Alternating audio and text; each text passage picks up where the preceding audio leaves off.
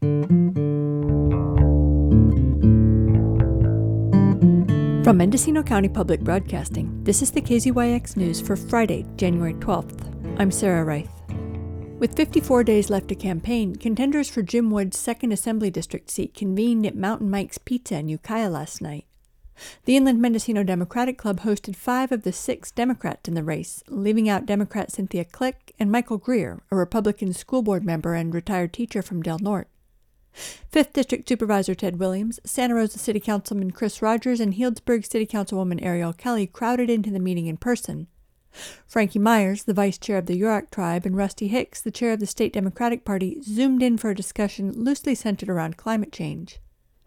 Williams spoke about massive fires, one of the most dramatic impacts of climate change. I'm sure all the candidates, everyone here supports conservation and carbon neutrality and green energy. But what we're facing is the reality that it is too late, right? We already had a mega fire in Mendocino County. Neighboring counties have had fires. And so what do you see coming from the state in support? During the fire, you have CAL FIRE, which is great. I love CAL FIRE. And I'm happy to see that they're funded at a historic level. But I'm also a volunteer firefighter of about 17 years. And there isn't any state money for volunteer firefighters. Who do you think responds? If there's a traffic collision right now, who's gonna be running out there with me? First water is best water. You want to put out that fire when it's a 100 by 100 spot, not when resources from another area can roll in with dozers. So how do we get the state in a position of funding all fire, not just state fire resources? Myers, who has the support of Assemblymember James Ramos and tribal officials and governments around the state, addressed a key environmentalist victory after sharing a few words about growing up rurally on Yurok tribal lands. I spent the vast majority of my adult life working in grassroots campaigns, namely the Undam the Klamath campaign that today we have the amazing opportunity to say has began decommissioning with the valves on Iron Gate Dam being opened up. I think what we need to be, though, is honest with ourselves. And if we're going to be honest, we have to understand that we're too late already. We should have been taking action 5 and 10 years ago to address the climate change that's already happening in our basin year after year. As we all know, living here on the North Coast, wildfire has to be part of our climate solution. How we address holistic land management.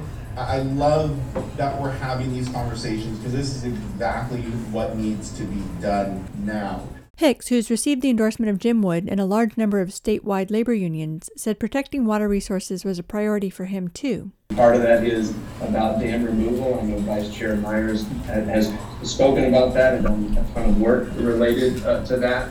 But a true opportunity for us, whether it's the Klamath or the eel, to be able to restore ecosystems, to bring back fish populations, and to have renewed collaboration around water resources. Protecting our coastline, obviously we're seeing some of the most significant erosion in the state taking place right here on the North Coast. Obviously addressing some of the declines in our aquifers and groundwater systems because of over-drowning in some places and places that have been hit hard by drought. Kelly, who's endorsed by the rest of the Healdsburg City Council and female politicos across the state, including San Francisco Mayor London Breed, said she's a champion for local ideas. We adopted Healdsburg's first ever climate mobilization strategy because we wanted to take action, but we needed to hear from our community.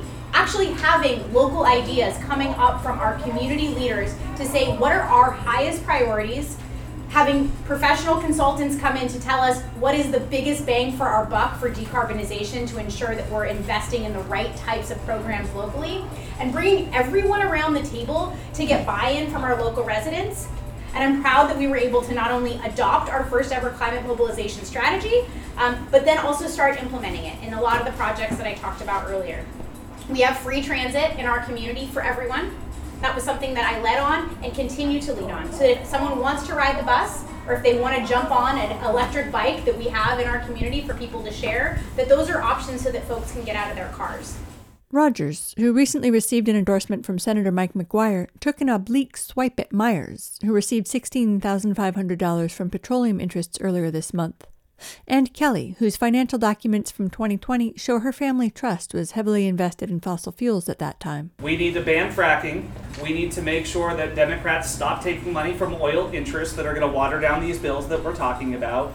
We need to have an oil severance tax to actually pay for our programs that we're doing.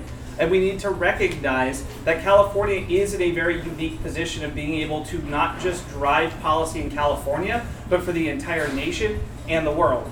I was very proud to represent the U.S. Conference of Mayors at the UN Climate Conference a little bit over a year ago, talking about how we can make an equitable transition. And to quote Joe Biden from a couple of years ago, "If you show me your budget, I'll tell you what your values are." The revised budget that the governor just proposed maintained funding for high-speed rail, but many of the programs that were cut were climate programs geared at helping folks who are low income to realize the same types of opportunities that folks with means have. We need to have an equitable approach to addressing climate change. The primary election is on March 5th. For KZYX News, I'm Sarah Reith. For all our local news, with photos and more, visit kzyx.org. You can also subscribe to the KZYX News podcast, wherever you get your podcasts.